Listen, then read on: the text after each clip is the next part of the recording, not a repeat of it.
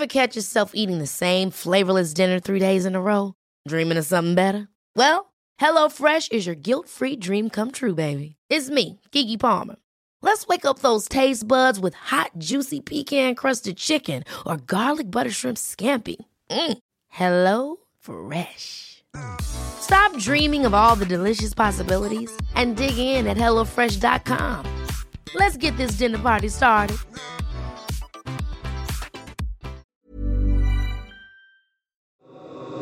The Philosophy of Sex.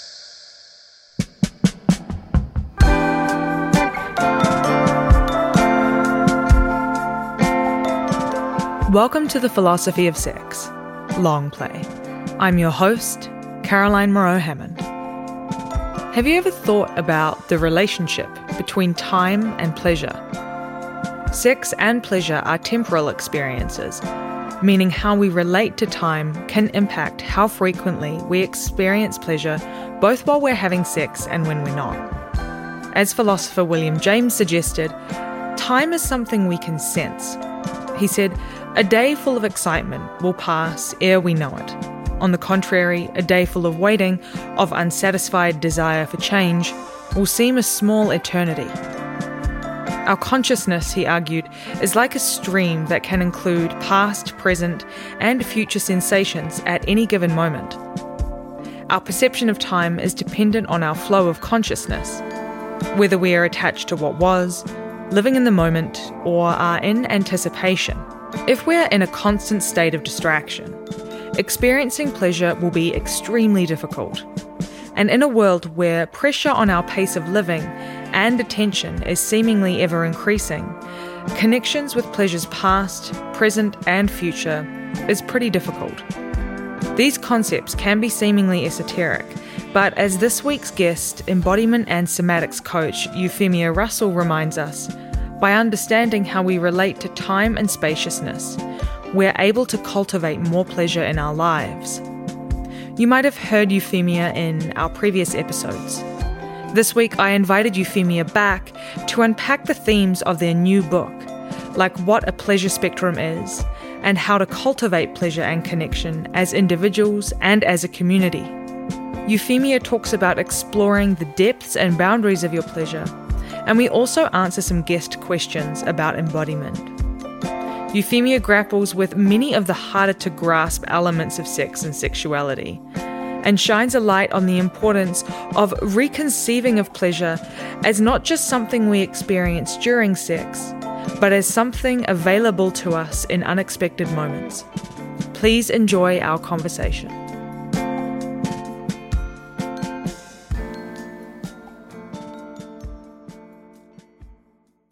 I wanted to begin by asking you how you started your journey into becoming the pleasure educator that you are now.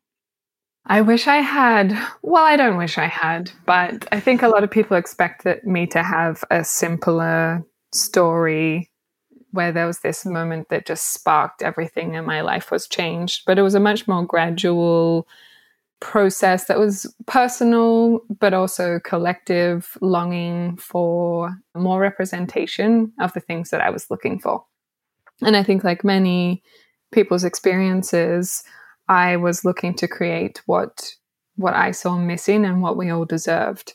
So in my author's note in my book is the first time I actually have spoken about my experience of how I came into this work and how all the different stages and ways that I was influenced. And I tend to not talk about it too much. I also just tend to not talk about my personal experiences in my work too much. Always wanting to normalize, but not wanting people to believe that there's only one way to do this work or one way to experience pleasure. But I'd say the overall experience is that I have continually kept peeling back the layers of the assumptions that we have around pleasure and finding that I have gone much more into somatics, which is a word that's used often. So I'll describe how I talk about it, which is the idea of seeing ourselves as a whole. And often people think it's body focused because that is something that we don't give as much attention to in this world. But actually somatics means including ourselves as a body and as emotions and as the mind and as spirit. And I have shifted a lot more into that since I began this work. And I've also shifted a lot more into seeing pleasure beyond sexual pleasure. So there's been various seasons and cycles and shifts and changes even since I started this work. So that's a long answer to say that I'm ever evolving, ever emerging, and there's never been one moment that I could pinpoint it to.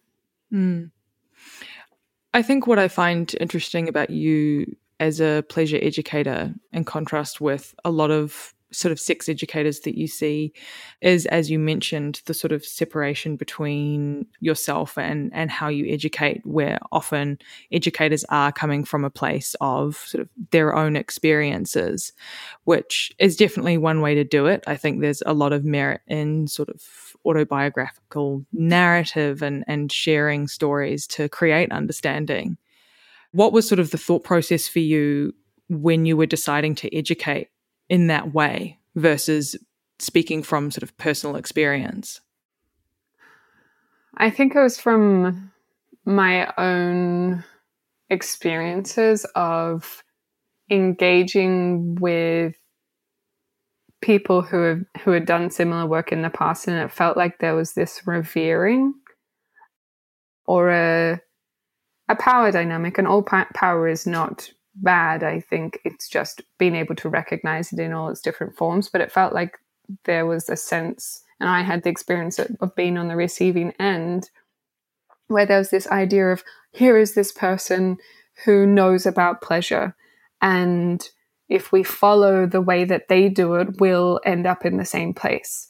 But I believe that pleasure is so intimate and so personal and so vast, and why I talk about the idea of a pleasure spectrum, and that we are ever evolving and emerging, as I said, that it's impossible to copy someone else's experience and it be the same.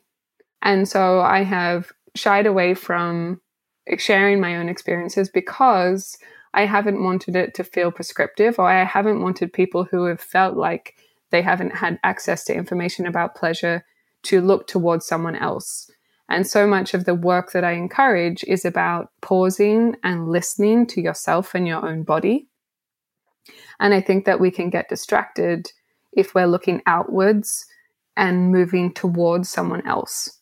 So the whole idea is that I encourage my clients to do is to hold a space for them to be able to listen more deeply and trust themselves more deeply, and then see what emerges from that place.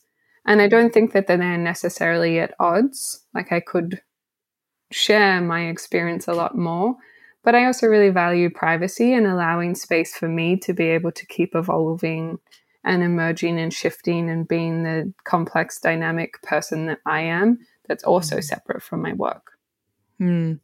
It's a really important point, that last point, because often we expect sex educators to be these really sexually explicit beings, when actually that's totally counterintuitive to the point that a lot of sex educators are trying to make, that it's much more about individuality and defining sort of who you are and what pleasure means to you. So yeah, I really like the way you articulate that. But I wanted to ask you a question around time and sort of pace and disconnection.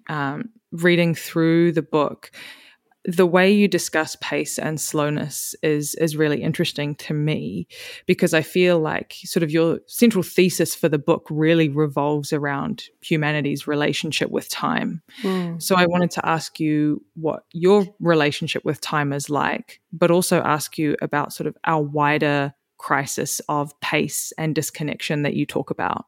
You always have the best questions. Thank you. It's always a pleasure.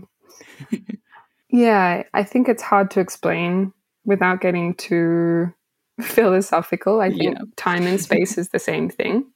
Yeah. But people have a greater concept of time and pace than they do space. And basically, I talk about pace and slowing, that it's not the only way, but it's that a choice that we don't make as often because society defaults to fast.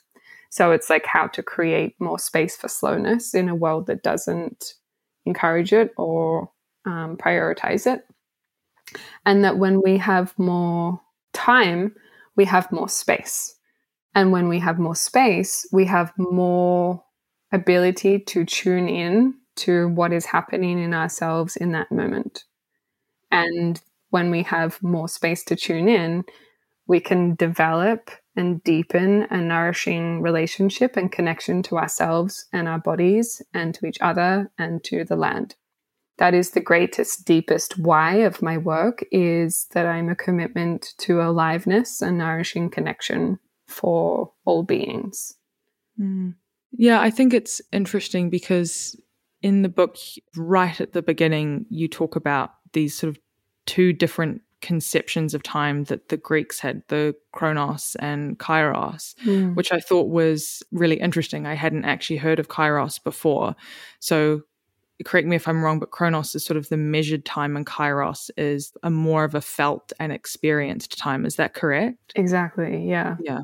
And it seems to me your work is tapping much more into the Kairos, but I feel like that's not a type of time that a lot of people would understand. So can you sort of explain what is meant by that a little bit more? Yeah, the simplest way I would explain it is a moment that feels elongated because you are savoring it. Yeah, that makes sense.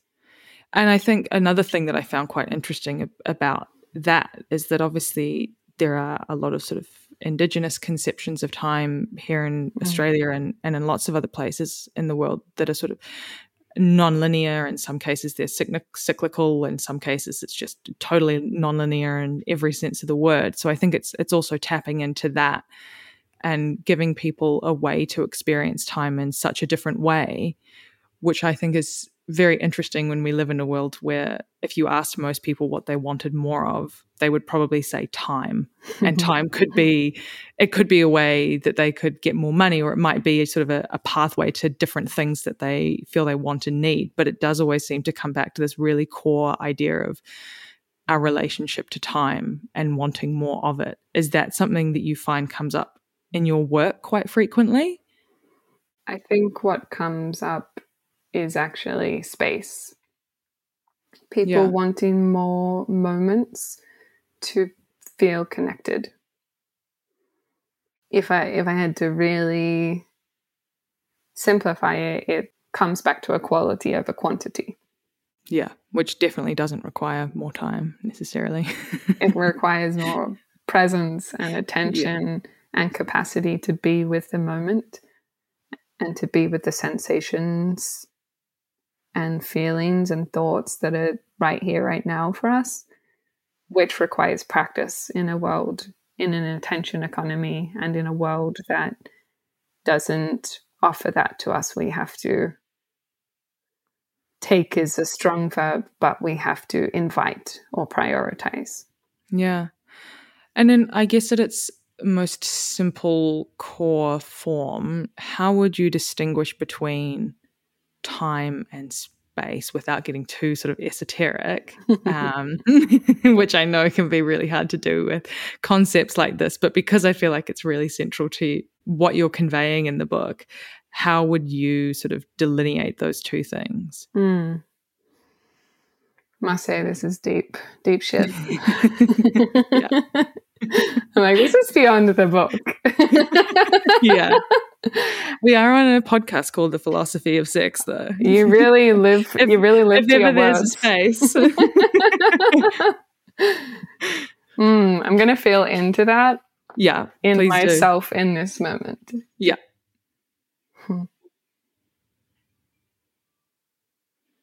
The embodied experience of time and space, and of course they're inextricably linked, they're not different, but if I was to speak to my embodied experience of those two words and what they conjure up for me, may be very different to other people's response to this, but I think of space as centered, an experience of being centered in oneself, but connected to the world around you. that you do not, space does not exist without the negative space. It doesn't exist without other space and other moments in time and space.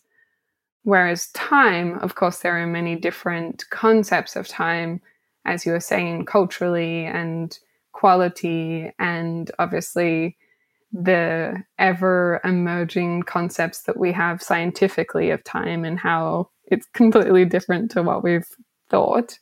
But I would say there's a propelling, there's a moving forward, and the embodied experience for me feels up and out and forward. Whereas space, somatically, feels down and open and grounded and interrelational. That's the way that I experience it in my body and with the experiences I've had in my life. And it's interesting because a lot of my somatic training and a lot of my somatic work is about how to be back and down and connected to yourself, and how so much of our life and our world is about being up and forward and outside ourselves. So that was really beautiful to feel into that. So thank you. My pleasure. Thank you for indulging me. Yeah, I'll probably have a different answer tomorrow, but hey, here we are. That's the whole point, right? Exactly. So I wanted to, and I think this actually translates quite well from what we were just talking about sort of the difference between sex and pleasure. How do those two things differ for you? Obviously, you talked about how in your work you sort of began focusing more on sex, and that sort of transferred throughout your career and your path. So, yeah, how would you differentiate those two things? I think that sexual pleasure is a type of pleasure, and there's a vast, as I speak about, there's a pleasure spectrum, or there's a dial of choices and possibilities that we have for pleasure in every moment, and sexual pleasure is one of them. But pleasure in general is much more vast and can be felt in any moment, in any capacity, when we do pause and listen and be like, oh, I thought I only had one choice, but actually I have many more choices than I thought. And that takes practice to realize that we have more choice than we think. Yeah. And in terms of sort of non-sexual pleasure, what might some examples of that be, just to sort of quantify it for people? That could be mental pleasure. So that could be, some people may see that as imagination or fantasy or stimulation. It could be emotional pleasure. It could be sensual pleasure, so of the senses. And of course, every sense has so many different possibilities for what that pleasure can look like. And many people can have combinations of mental, emotional, and physical pleasures and how they come together very specifically for them. So perhaps, for example, like a smell creates a whole imagination of a lover, for example, like, oh, that smell reminds me of this person, and it brings back all these beautiful memories of pleasurable moments I had. So I think that pleasure is not always just like savoring as well. It's not always just present time. You can receive pleasure from something that's already happened. You can savor pleasure in the past, the present, and the future. So coming back to that conversation about time and space, yeah, I think it adds a whole nother dimension to how pleasure can be. So that's a much bigger answer, but I would say I often work with my clients for them to find their pleasure library. So I would give them the exploration of going through each sense and listing things that is specifically to them that they love and that they savor. Because when we are stressed or when we are disconnected from ourselves for whatever reason, we completely forget who we are and what we like. And so actually writing down their pleasure library for each sense or for their mind, emotions, feelings, past, present, future, can create a reminder of, oh, wow, the possibilities for pleasure are endless, but here are some things that can be available to me every day if I remember to prioritize them and to feel them. Yeah, I mean, it's a sort of like any form of gratitude practice as well, right? That we know can be pretty powerful, as having an understanding of previous pleasures, but also future pleasures as well as what you can feel right now. Totally. Something my nesting partner, so one of my partners I live with, every night at dinner, we ask each other, what is a moment that you savored today? And then you get to experience that moment again. And it accumulates. So something wonderful in your day allows a moment of intimacy and connection between us and whoever we are having dinner with. But it also allows us to relive that moment and savor it again. And I think that that's beautiful, to keep building those rituals that remind us to enjoy and to savor. Yeah, well, when it's constantly on to the next thing, that's it's pretty challenging to do, right? And it goes against our biology, Hedonic adaptation, which is a very fancy term for saying like a treadmill of being like, okay, I've done that thing and I'm on to the next. That has served us, and that has served us to stay alive and continue on as a human and as a species, but doesn't necessarily allow us to enjoy it. It keeps us alive, but it doesn't keep us in the moment. And so I think we have to have practices and rituals and reminders to appreciate or savor what is happening and not just jump on to the next thing. I love that you brought up the biological component of it, because there's actually a sub-question to one of my questions that I wanted to touch on later that brings up exactly that. So you're ticking all my boxes today.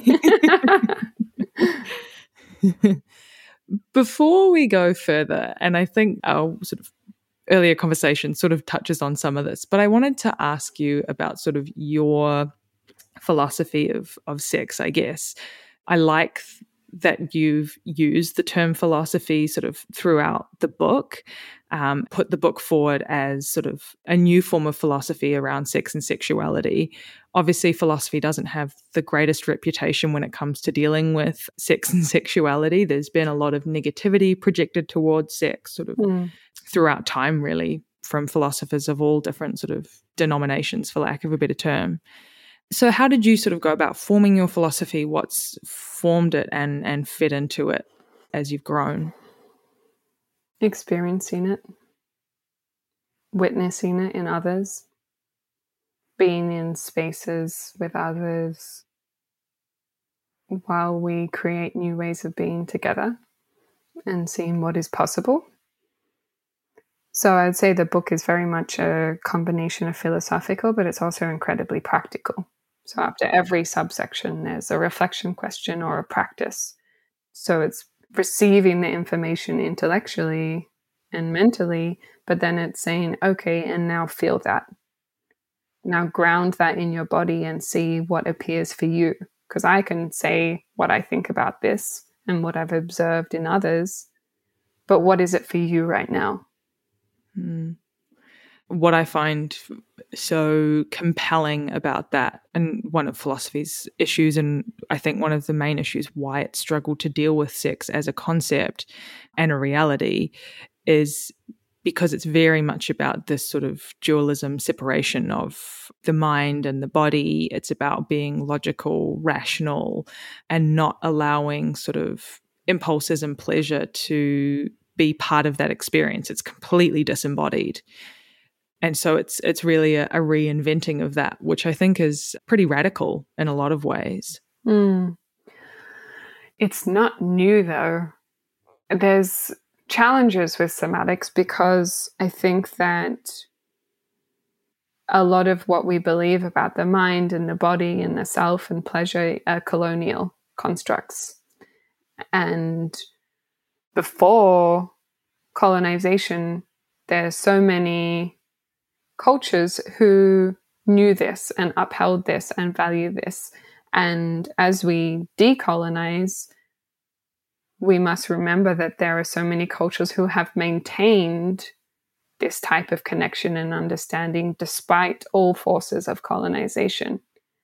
And so, as a white person, I'm talking about myself, in the world of somatics, it is inextricably linked with colonization and me being aware of the fact that actually this knowledge and wisdom and understanding has been available for millennia.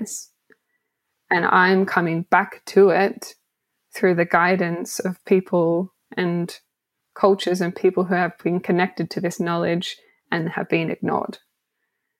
And I think that's a much bigger topic, but it's not radical. It's the essence of existence in many ways. And that through colonization and through capitalism and through structures that have led us to that chronic disconnection to ourselves and to each other and to the land, we have forgotten it. Yeah. Who has informed how you educate and your approach to somatics and your understanding, I guess, of sort of some of the cultural, I don't want to call them alternatives because, as you say, they're not alternatives. They're almost more of a true essence of existence. But who's kind of informed how you've shaped your approach? Gosh, so many people. As I said in my acknowledgements for my book, that there are generations of people who have done this work and existed in this way that I am inheriting and learning from, and that my work kind of crosses over pleasure and somatics and embodiment. And to some people that may sound potentially all the same thing, but in some ways they are quite different. But I would say that it's a constant process of me listening to elders and also listening to myself so that I can understand it in a way that I can feel and relate to. There are many key people in my life who have very much changed the way that I educate in terms of being non-judgmental and wanting to combine science with experience. My background is in community cultural development. So my background is in engagement with communities through a social justice lens. And that inevitably also has deeply impacted my work. So there are so many people across so many areas who have influenced my way of bringing together these topics and experiences that I could list many individuals, but there's also many schools of thought too. Yeah. Yeah. I mean, I think what's interesting about that is that you are pulling in knowledge that goes beyond just the realm of sort of conventional understanding of sex and sexuality and pleasure and things like that. And I mean, I can't see how you could argue that wouldn't enrich the work that you do in a myriad of different ways. Definitely. I mean, this is not my quote, and I actually can't remember who it comes from, and they talk about it in a different context, but I relate it to pleasure instead. But when you pull on the thread of pleasure, you pull on the whole tapestry of life. Like, pleasure is not disconnected from everything else, and being in a body is inevitably connected with everything because you have every experience in your body. No, it's a beautiful way of putting it. So what is a pleasure spectrum? That's my way of trying to explain something I don't necessarily talk about explicitly, other than just being able to hold complexity and contradiction in the book, is that we live in a world that favors binaries. And whether it be right or wrong or off or on or man or woman, all of these ways that we feel like there's a clear cut. And basically what I'm trying to allude to with the term pleasure spectrum is that we have choice. We have so many choices for how that can look and feel beyond our defaults of thinking that life is fast, or thinking that pleasure is sex, or believing that it has to look a particular way. So that's shorthand for trying to say your pleasure is a very intimate experience that is different from other people's, and it's a lot more complex than we often acknowledge. Yeah.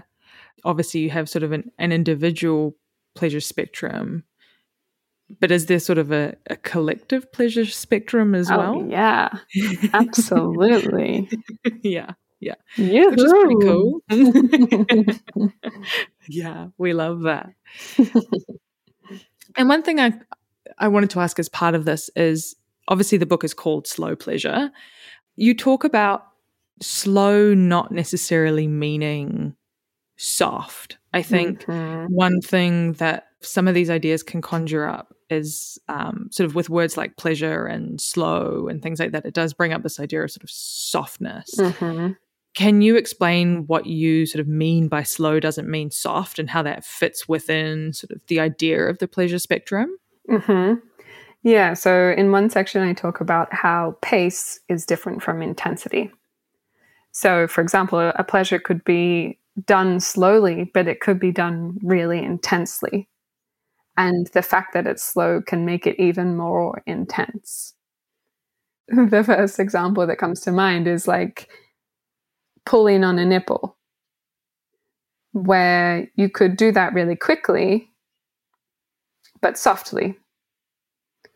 Or you could do that really slowly, but with a lot of pressure and intensity. And the slower you do it, the longer that experience or that sensation, and it can make it feel more intense. Yeah, I like the way that you talk about that, because it conjures up sort of the idea of qualities almost, and thinking about what qualities you want your pleasure to have. And that could be any mix of, as you say, intensity, softness. There could be a quicker pace or a slower pace, which I think relates back to your idea of the pleasure spectrum, which is that that's all a choice. How you experience those things is completely up to you to define. Totally. Yeah. And, you could add so many more variables to that, like rhythm, and quality of touch, and temperature, and non-touch sensations. So, yeah, the variables are limitless. Which is a much more fun way of thinking about it, I think. Absolutely. And a much more liberating way of thinking about it, I think. So what would your advice then be for people that sort of want to explore their pleasure spectrum? It always comes back for me to one practice that is simple but hard to remember to do. And I often suggest to people that they build it in to their day with something that they already do, so it triggers that memory or reminder by association, or make a note or a reminder alarm on their phone. And the practice is to ask yourself the question in that very moment: how can I bring more pleasure into this moment, or this action, or this process? And when we practice pausing and listening and exploring our choices for pleasure in every moment, we become aware of what possibilities we have, what choices we have, and that we have that spectrum and dial of possibilities. And maybe we believe we only have one choice in that moment before we stop. Yeah, I really like that idea of the dial. Mm-hmm. There's something about it that has a sense of autonomy to it that I think is quite interesting, where sort of you're in control of the dial, Mm-hmm. which is nice. Yeah. And I think people who are socialized to please or socialized to default to others for safety or for belonging or for a sense of dignity, it can be really hard to be connected to oneself and see that we have more choices. And of course, with stress and trauma and shame and guilt, our choices often feel more limited because of our beliefs around pleasure. Yeah. Continue. I suppose I can leave it at that. But Yeah. each time we remember is an undoing or a remembering that we have more possibilities for pleasure than the world has socialized us to believe. It's interesting because if you do look at a lot of the way pleasure education and more specifically sex education is sort of put out into the world at the moment, it is very quick tip, hot take focused. Do you think that that is the case because it is feeding into our conditioning around wanting to know what's acceptable of us? Do you think that's the driving force, or do you feel like it's something else? Do we not want choice? Do we just want scripts? Yeah, that's such a great question. And I think from my observation, it's various things. One is speed and efficiency. One is that we want small practices, which are actually often the most powerful if they're repeated. We look for like a simple solution so that we don't get overwhelmed and completely disengage. And that can be done without the mentality of quick fixes, but it can be harder to access.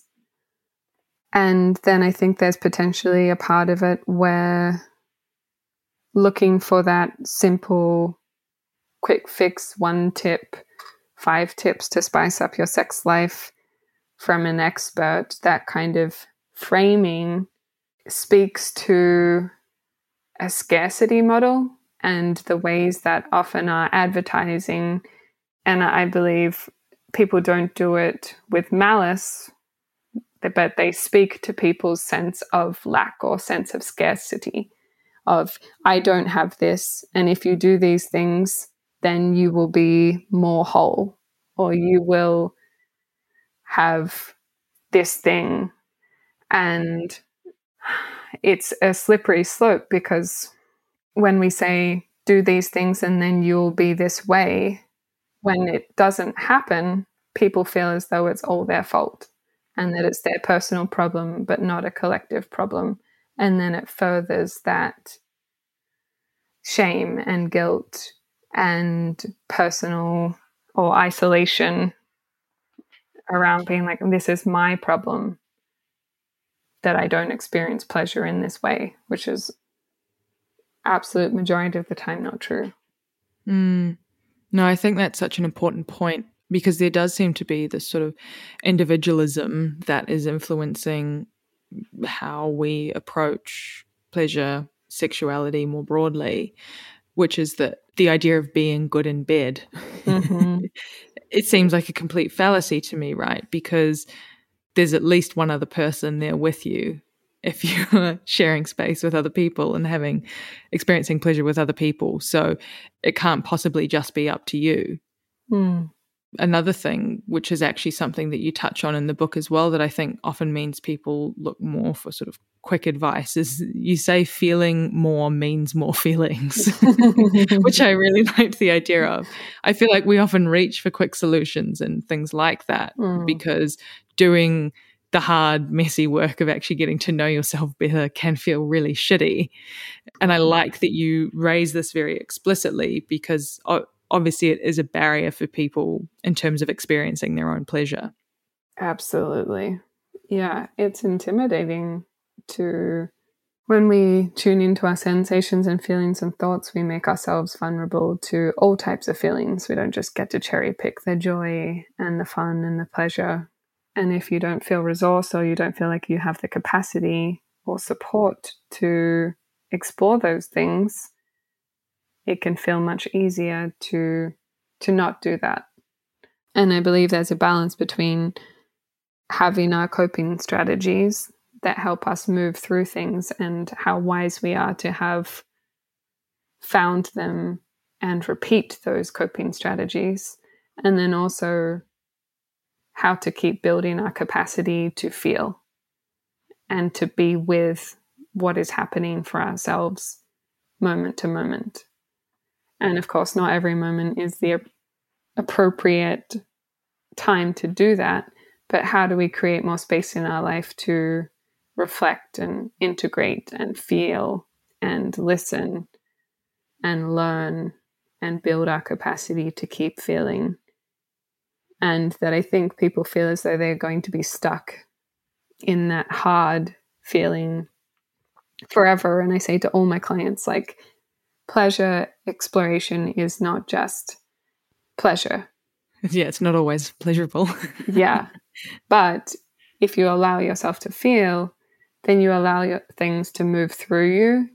And when you can feel grounded and connected, it will move through you and slide away rather than getting stuck, or you getting stuck potentially. And of course, that's not always the case. And I'm speaking very broadly.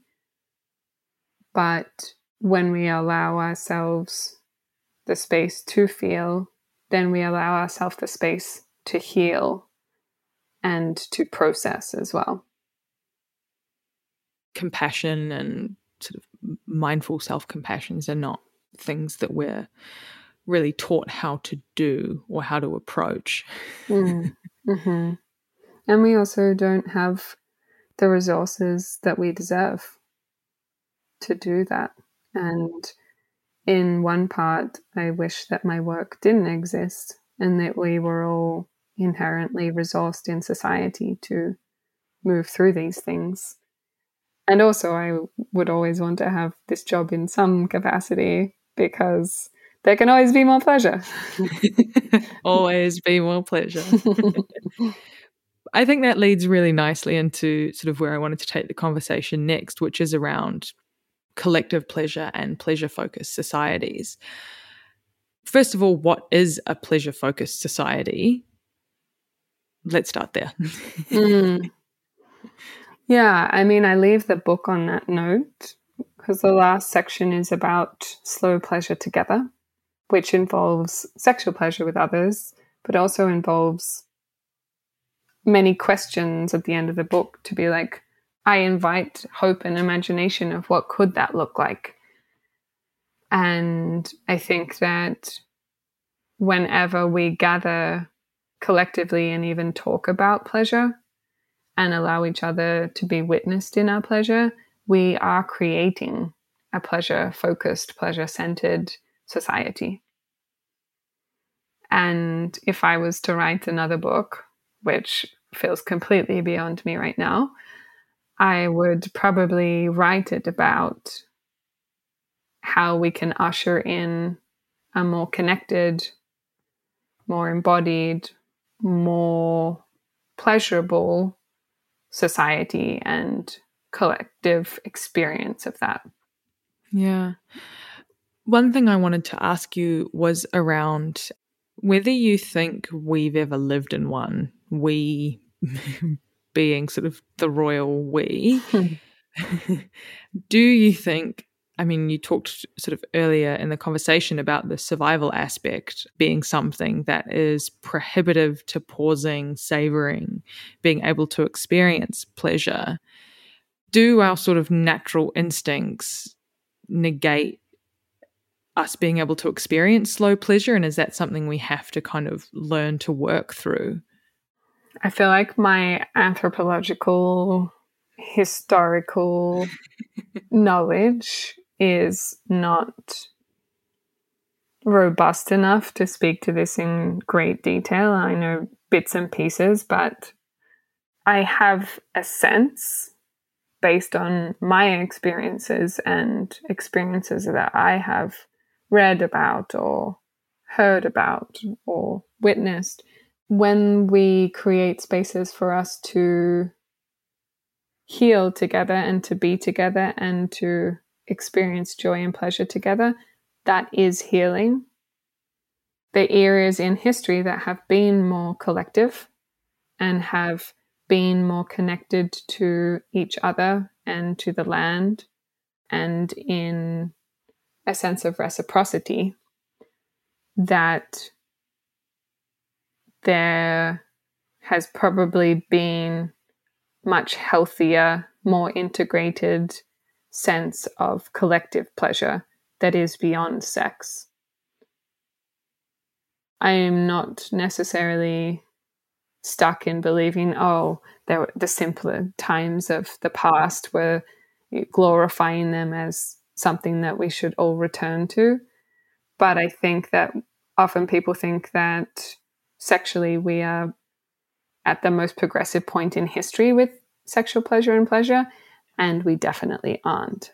We have regressed. I completely agree. Yeah, I completely agree with that, but that's definitely not the sort of dominant narrative of sort of sexual liberation that we're sold. Exactly. Yeah. Could you explain in what ways you think we have regressed? We have lost a sense of what it feels like to listen to our bodies. And I think that that's a major regression, and to trust them. And that there is a revering of the mind and the spirit and the beyond. I often say that my spirituality is mundanity. And the etymology of mundanity, it means of the earth. And yet we see it as like a kind of a baseless thing, like mundanity is boring. Like, what more is there? Which I think actually comes back to a collective sense of how to savor and how to be with and how to contain and hold the experience of what is there right now for ourselves. And I think we collectively have regressed or lost the ability to savor. And of course, policy-wise and sex education and body autonomy, church and state, and the ways that church has shaped our laws and policies and institutions in many ways, not in all ways, but in many ways, has created structural and institutional shame and guilt and disconnection, and to see our bodies as something that's medical or a burden rather than a place and experience of great pleasure and possibility. So every question you ask me, I feel like we could have a whole podcast about, to be honest. Absolutely. Absolutely. I like what you say about boredom. It reminds me of something that my mum used to tell me when I was a kid, which was that there's no such thing as boredom. So she'll like that you said that too when she listens to this episode. I love that. I feel like all of my answers and responses to you have been so vague today because you talk to complexity. And there isn't one way, or there isn't a simple way to answer any of the questions that you ask, which I think is the essence of who you are and why this podcast exists, because it's not about having answers. It's about exploring what is and could be. Yeah, that's exactly it. I guess a lot of the sort of writings that I find most compelling around sexuality and pleasure more broadly right now is that there needs to be a return to an understanding that this is ambiguous stuff that we're dealing with here. It's nuanced, it's complex, it goes way beyond the individual. It's about how our whole social structures function and impact us. That's what the show is really for, is to create space for that. So there's no such thing as vague, I think. The way I look at it more is just getting down in the weeds and dealing with the nuance of things. But on that note, shall we move to some question and answer questions? Please, let's do it. I have a few here. The first one that I wanted to start with is one that I feel like you give some really amazing advice around in the book. And this person said, I'm currently transitioning and am experiencing a lot of body dysmorphia. How can I use embodiment to help with this? So for people listening, in case you need more context, body dysmorphia can be experienced and appear in many different ways, and many people do experience it. And body dysmorphia can be a disconnection or a feeling unsure about the body that you are in. That can be in many ways. And I'm guessing that for this person who is transitioning, that potentially gender dysphoria, which is the feeling of being distant from or not in accordance with your gender of how you feel and how the world perceives you, are two different things, but can often be very interlinked of how am I seen and how do I feel. For embodiment and embodiment practices, without knowing this person's particular experience, I would encourage them to find more neutral parts of their body that don't necessarily hold loaded stories or narratives or perceptions. And it could be their pinky finger, it could be their elbow, it could be their knees, whatever area, and to be with that area and to really feel into the sensation and experience and the nuances that is happening in that place. And then if they feel like they have the capacity to what's called pendulate or move into areas of their body that feel like they have more stories or loaded ideas or judgments, and how to be with that feeling and not enduring it, not trying to push through that feeling, but just at whatever capacity they have, whether that's just 5% for 5 seconds or to be able to linger longer there and just noticing what comes up when you are there and being present with that body part. And then moving back and forth between that more neutral area and the area that potentially can bring feelings of body dysmorphia or gender dysphoria. And then I would say another embodiment practice is allowing free movement. So not seeing it as dance, not seeing it as having to look a particular way, but really just following what feels good. Perhaps that's allowing yourself to express yourself as you wish to be, as you wish to feel in your own body, or how you wish to be perceived by other people. And that could be to music, that could be exploring your strength, it could be exploring a particular part of your body, it could be exploring a feeling or a sensation. And at the simplest form, it's just keep following what feels good. And reminding yourself that your body is not a zero-sum experience of either bad or good. It is complex, like we've talked about. There are some areas, there are some experiences that can feel so validating and connecting, and other moments that don't. But that to keep finding moments and places in your body to feel connected and to keep grounding into that experience and reminding yourself of, oh, my body can also bring me so much pleasure and so much presence and so much joy as well, even amongst all of the confusion and challenges. That sounds great. I might do that. I'm intrigued, though, in the book, what came to mind for you?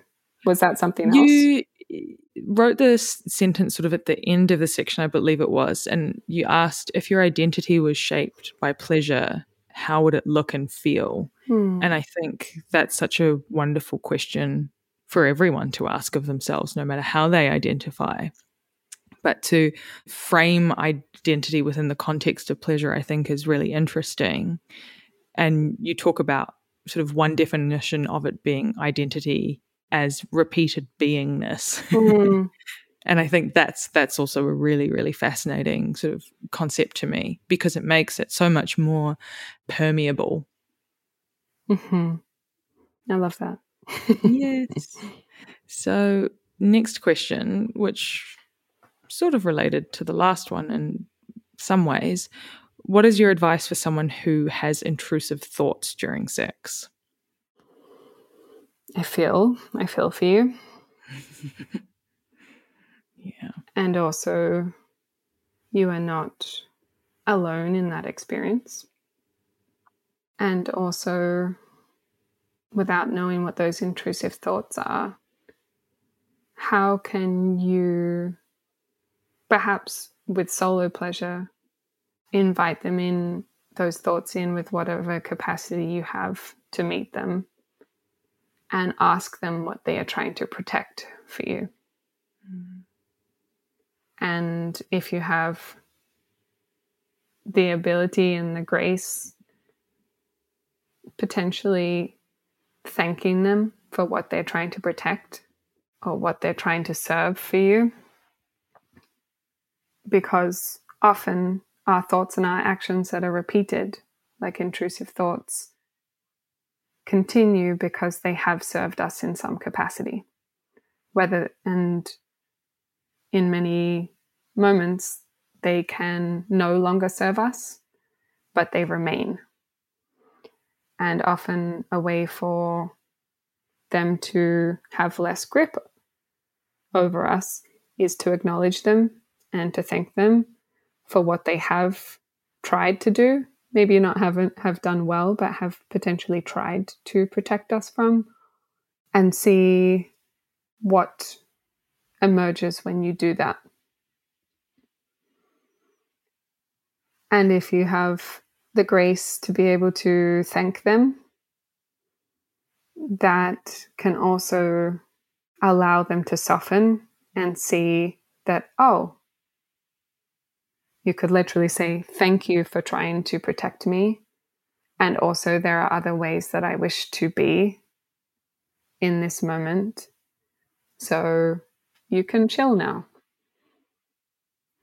And that might sound quite like esoteric, but the combination of doing that with somatics and embodiment allows a rewiring and a neurological shift to say, oh, I can let go, or this thought can let go and allow space for something else. And of course, it's not as simple as that, because it repeats to try to protect you. And then something else I would say is that if that thought comes up and you remember, you can say, oh, when this thought comes up, I am going to gently stroke my arms, or I am going to gently or firmly squish my thighs, and just start shifting and associating another experience with that. Good advice. Mm. And I think that last particular piece of advice, that's a somatic practice, presumably. Mm-hmm. Someone asked they mentioned that it's hard for them to experience pleasure during sex, but also it just sounds like they're feeling quite dissociated in general. Mm-hmm. And they were asking how working with a somatics teacher or instructor could help. I wish I could meet these people and learn more of their experiences to be able to really speak to their specific experience. But without knowing more detail and context of what happens for them, I would notice where you go. Which direction do you go? Where do you go in your mind, or do you go beyond your body? Because when people dissociate, they will go different places. Some people go behind them, some people go in front and up. I encourage anyone to just notice this, perhaps when they get stressed, when they dissociate, when they get worried or they get frightened, just be like, oh, where does my focus go? Where does my attention go? Where does my sense of self shift? And to keep observing the pathway that they find back into themselves, into their body, and to feeling grounded again. And the more that you observe that, the more clearly you can make that pathway back. Because dissociation overall is not necessarily, I think, as a general experience, it's seen as something that people do to cope. But we also, another form of dissociation is like derealization, which happens often. We dissociate and derealize often. So, for example, when we read a book or when we go into our imagination, that is a form of dissociation. And that coping skill, like we just spoke about, is valuable, and it protects you in some capacity from feeling in that moment. And perhaps it's repeated and it no longer serves you. And so finding that ability to have a relationship with it and notice when it does serve you and when it doesn't, and when it doesn't, how you can support it to realize that you have more choices in that moment, and how you can make your way back to yourself. And for any of these people who sent in these questions, if you have any clarifying questions or you want to share more, feel free to message me, because I often shy away from giving broad advice because it doesn't feel like it does a service. So, for example, with my coaching, I only do 6-month coaching because the work is so deep and so delicate that it deserves that time and space. So I am very aware that these suggestions that I'm giving now don't have a foundation, but hopefully they have an invitation for curiosity and exploring, and also validating the experience that you are having already. Yeah. I mean, that's definitely why we wanted to do this sort of question and answer section, was for exactly that. I also think it's important for people to hear about the fact that these are things that we're all going through, no matter our sort of identity, socioeconomic status, across the board. These are issues that we all deal with. Truly. Yes. Well, on that note, we might leave it here. But a massive congratulations on the book. When is it? Give us the details on when it's coming out. It's out for pre-order at the moment, right? It is, yes. So it depends on the country, but for Australia and New Zealand, it is out March 30th, 2022. And for the UK, it is out April 15. And then for US and Canada, it is out May 3rd. So it's staggered. I'm glad that Australia and New Zealand gets the early release date. That never happens. I know. It makes me happy too.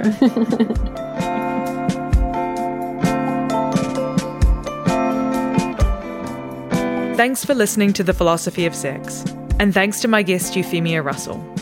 You can head to the show notes for more information about Euphemia's book, Slow Pleasure, which is now available for purchase.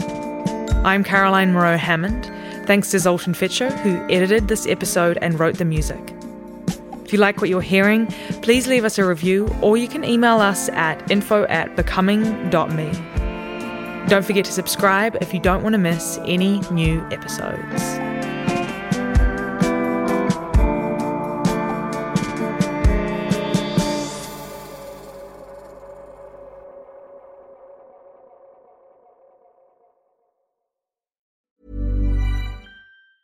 Hey, it's Danny Pellegrino from Everything Iconic. Ready to upgrade your style game without blowing your budget? Check out Quince. They've got all the good stuff, shirts and polos, activewear, and fine leather goods, all at 50 to 80% less than other high-end brands.